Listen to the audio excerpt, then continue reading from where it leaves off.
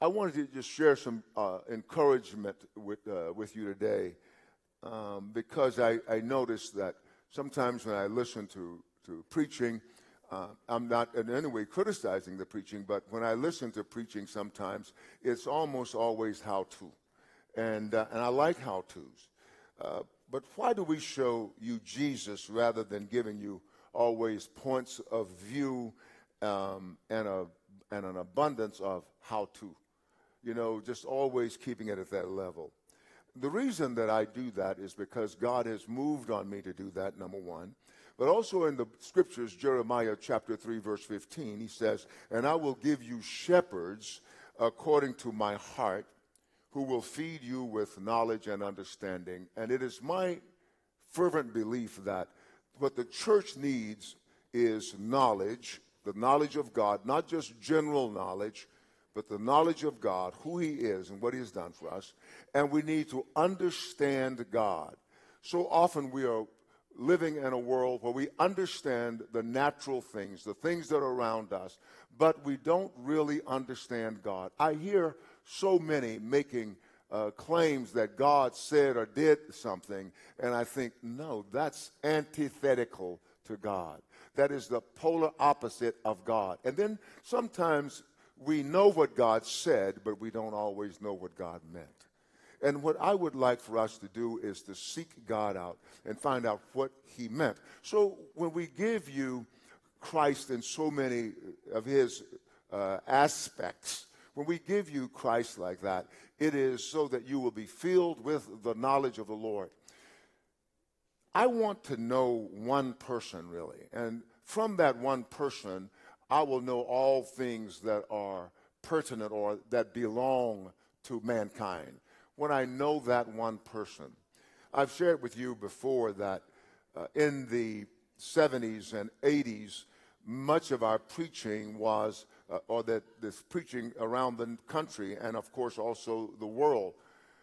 Whenever you hear the preaching around America, you know that that is what has been disseminated to the world. So if it is error, it's been sent to the world in error. And we find that a lot of the error is because somebody was preaching and didn't have an understanding of Jesus Christ. And so when we share with you Christ, what we want you to have is the one principle, the one person who is important to all of life. When you have Jesus Christ, you have everything that God has to give you. Everything. And the preaching and teaching was all methodologies. It was always formulaic, you know, this formula, these steps. And I remember sitting and thinking, this is just too complicated. I'm a fairly educated man, and this is too complicated. I can't remember all these fine points. I need something more simple. I need more simplicity. And so I just wanted to say that as an introduction. I want us to not despise the simplicity of Christ. I want us to embrace the simplicity of Christ. I was reading the scriptures. Actually, I was going through some of my old messages, just kind of looking at them, and I saw something. It was not a message. It was called The Gift of God, and it was a proposed message, one that I would want to do. The Gift of God. And I looked at John chapter 4, and I thought, okay, I've been preaching a lot out of John chapter 4, John chapter 6, John chapter 10, John chapter 7, John chapter 17, John, you know. And so I thought, well, maybe people will get tired of hearing basically the same scriptures mentioned. And I thought, no, because they're all of Christ. They're all of Christ. And John chapter 4, verse 10, this is where the thought came from. It says, Jesus answered and said to her, speaking of a woman at the well, a woman at the well, a Samaritan woman, a woman that was always called ritualistically unclean, if I said that correctly. Ritualistically unclean. Says she's always unclean. Doesn't matter what she did. If she just had a shower, she's unclean. And the Jewish rabbis would never, ever even sit down near her, go near her. They actually took a circuitous route around. a circuitous route around Samaria, Samaria, so they wouldn't have to go there. But Jesus, the Bible said, needed to go. That is, the Holy Spirit took Jesus somewhere where the Holy Spirit needed ministry. And so often we avoid those places and people who differ from us. I've learned to love people who are totally different than me. And some of my best and fondest memories are of people I never would have met had not God took me into a circuitous route. And here Jesus is talking to the woman and said to her, if you knew the gift of God and who it is who says to you, give me a drink, you would have asked him and he would have given you living water. When you think you have chewed or masticated scripture enough, there's still more in it. And here in this story, when Jesus sat down by that well and he said, give me a drink. And she thought, this is not right. I mean, what's going on here? This man is Jewish and he is saying to me, give me a drink. Jews have no dealing with Samaritans. And so what's the catch? If you knew the gift of God and who it is who says to you, give me a drink. If you knew the gift of God and if you knew who I am, you would ask something of me. If you knew. And so those of us who are here today, we need to ask God for what God wants us to have rather than ask God what we want to have. Let's ask God for what he wants us to have, and we would all be better. Jesus said, you would have asked him, and he would have given you living water, living water, living water. Ephesians chapter 2, verses 8 and 9. Ephesians chapter 2, verses 8 and 9. The scripture says, for by grace you have been saved. For by grace you have been saved. The unmerited favor of God, you have been saved. You have been saved because God wanted to save you. You did nothing to save yourself. And I know that there are those who think that my doctrine is a little skewed because I've lived long enough to know the truth about some things. And that is, you and I were dead in trespasses and sins. And God made us alive. And so Jesus is talking about this. God made you alive. When you are dead, you don't have anything to do with anything. And Jesus, God, made us alive in Christ. He saved us. And he keeps us. By grace you've been saved through faith. And that not of yourself. And that not of yourself. And that not of yourself. It is the gift of God. It is the gift of God. It is the gift of God. And so Jesus says, it says, not of works lest anyone should boast. So God made sure that no flesh would ever be able to glory or boast in his presence. And you and I have come to this time. It's an amazing time. So what can I do with this? I can enjoy salvation. I can know that God has given me salvation and he keeps me because my heart is tied to his heart and no weapon formed against me is going to prosper. How does this profit me? In an age of prolific lying and deception, I will not be deceived. How do you know you won't be deceived? Why are you certain? Because I have partaken of his living water. I have partaken of the gift of God.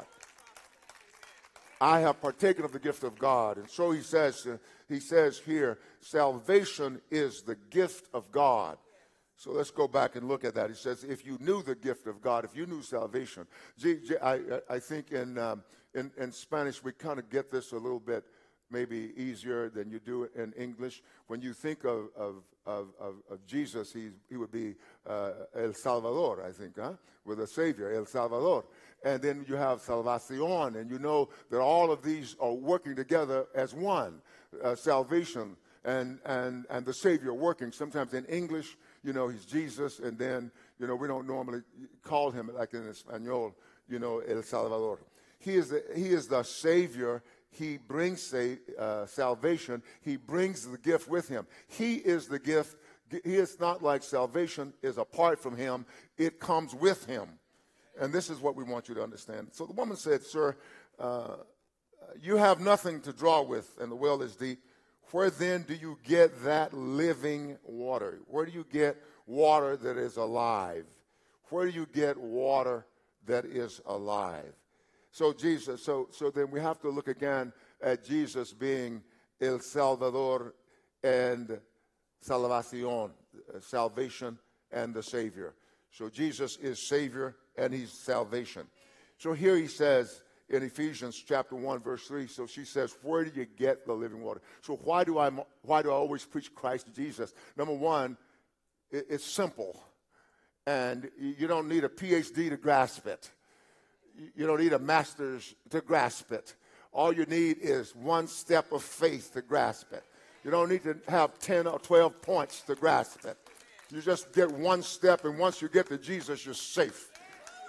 I played a little baseball. I think the Houston Astros, well, I should have done that in baseball country. Yeah, the Houston Astros maybe like this analogy. I remember, I was a good fielder, could really field very well, but sometimes that ball was hard to hit. And when you hit that ball, sometimes you hit the ball and it was an infield grounder. And my job was to get to first base. It wasn't to get to third, it was to get to first base. And so I remember running,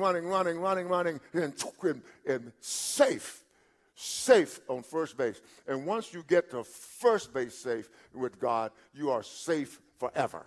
That's what God wants you to know. You can never be undone. I find it very strange that people want to love God and talk about how good God is, but yet want to limit him in his salvific ability. I mean, if God, as I've said many times lately, and I keep saying them, I keep saying the same thing. It must be that somebody's got a problem. Maybe it's not here. Maybe it's in the online audience. I keep saying it. It's an amazing thing. Number one, we never saved ourselves. It's a gift of God. Never saved ourselves. We were dead in trespasses and sins. Totally unaware of God. And he saved us. We were not on the same frequency. Couldn't even communicate. And he saved us. And now we think we can unsave ourselves. We were predestined. He foreknew us. And here we have issues. I don't have issues because I know the source. So where will you get this living water? Then where do you get that living water? In Ephesians 1:3 says, the scripture says, blessed be the God and Father of our Lord Jesus Christ, who has, past tense, blessed us with every spiritual blessing in the heavenly places, in Christ Jesus himself, the source. So where do you get this living water? In Christ Jesus, the source. And then she goes on.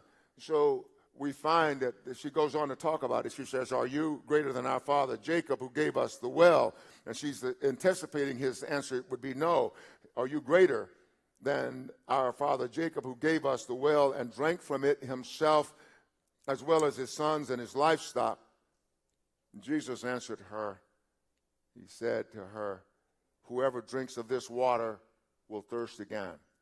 And my heart's cry to all believers is, stop going after water that only makes you thirsty again.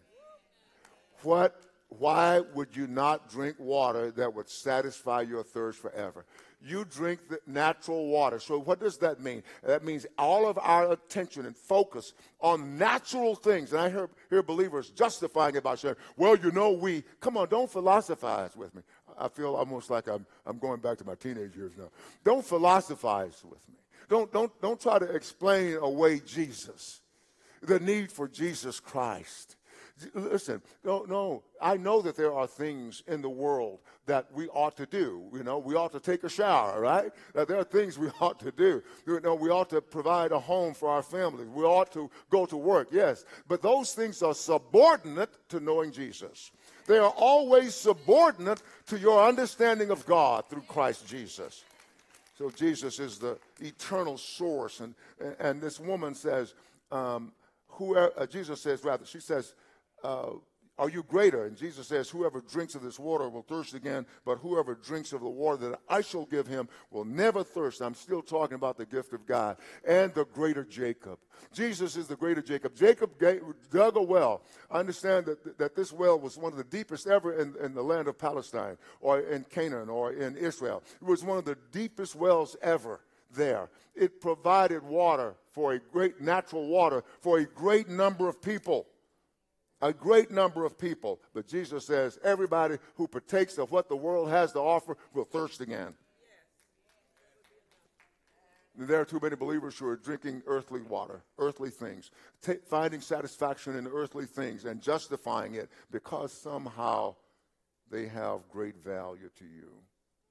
But Jesus says, but whoever drinks of the water that I shall give him will never thirst. Jesus is saying, every spiritual need you have will be satisfied. Every spiritual need. And all of our needs are truly spiritual. He says it will be satisfied. But the water that I shall give him, he's not finished, but the water that I shall give him will become in him a fountain of water, springing up into everlasting life. You know, it's amazing. You know, and all of us, all of us are getting older, but those of us who have gotten older, I think we have something to share with you young folks.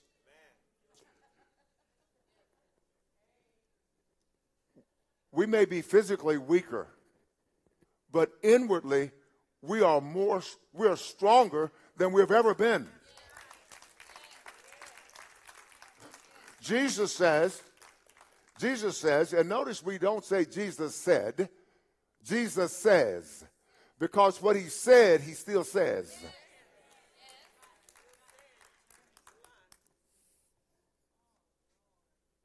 Hallelujah. But the water that I shall give him will become in him a fountain of water, springing up into everlasting life. Springing up into everlasting life. And so the Holy Spirit within us. We now have the Holy Spirit, that amazing water that Jesus gave to us. He said to his disciples, basically, and if I may paraphrase a little bit, he says, now boys, when I get to heaven, when I'm going to go to heaven, I'm going to my Father's house. And when I get to Daddy's house, I'm going to sit on the throne. And when I get there, I'm going to dispatch the Holy Spirit. Now, he's going to come, and he's going to not just be with you. He's going to be in you. It says to the woman at the well, if you knew the gift of God, I want to say to the church today, all of us who are here and those online, if you knew the gift of God and who it is, whose word we are preaching, you would ask of him, and he would give you living water. He will give you a fountain of water springing up into everlasting life. Not temporary life, but everlasting life. He didn't say, oh, you sinned today, and I'm going to take my salvation. No. He says, no, he promises. And this promise is not conditional. It's an unconditional promise. The water I shall give you will become in you a fountain of water, springing up into everlasting life. But there's some of us, the news is too good to be true. We grew up with it must not be true. It's just too good to be true. No, this is too good, and it is true. This is what he says in Jeremiah 2:13. He says, for my people have committed two evils. They have forsaken me, the fountain of living water. So Jesus is telling us that through the Holy Spirit, he will come into you and be your fountain, be your supply, be your source forever and ever. It says, springing up into everlasting life. That means life that lasts forever. That's what Jesus is saying to the church. That's why I'm adamant about knowing Christ, who he is, what he's done for us, who he is. Every time I'm under pressure, who are you? And sometimes I say, God, I don't want to do this anymore. I don't want to put up with this anymore. I want. And I said, forgive me, Jesus. I want you. Even with the pain, the suffering, I want you. And this is what he's saying.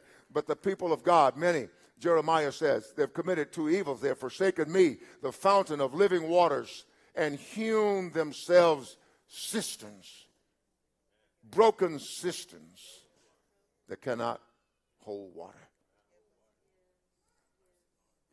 Wow. Jesus contrasts his water from all other water.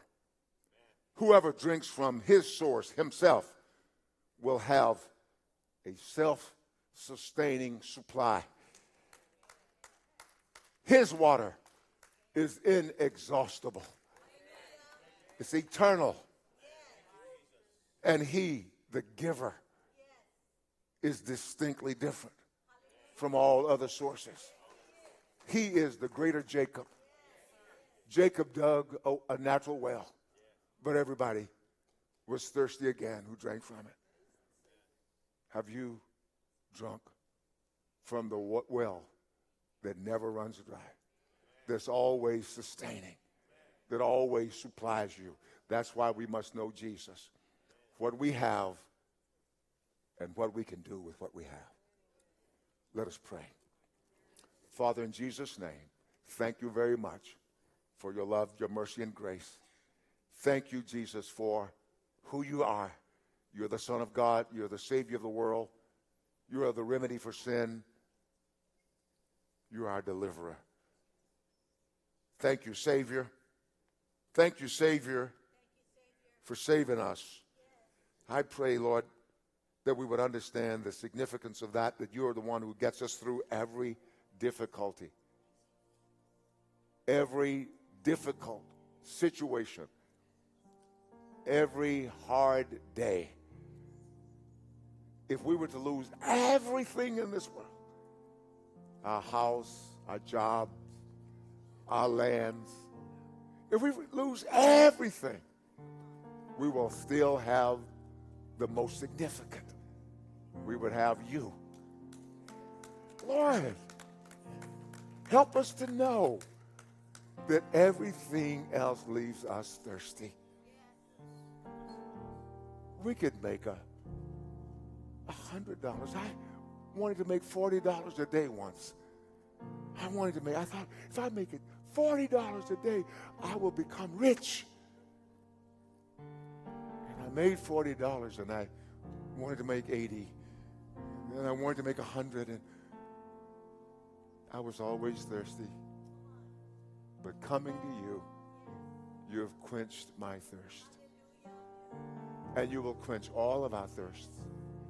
Take our focus off this world and place our attention on you. In Jesus' name, amen.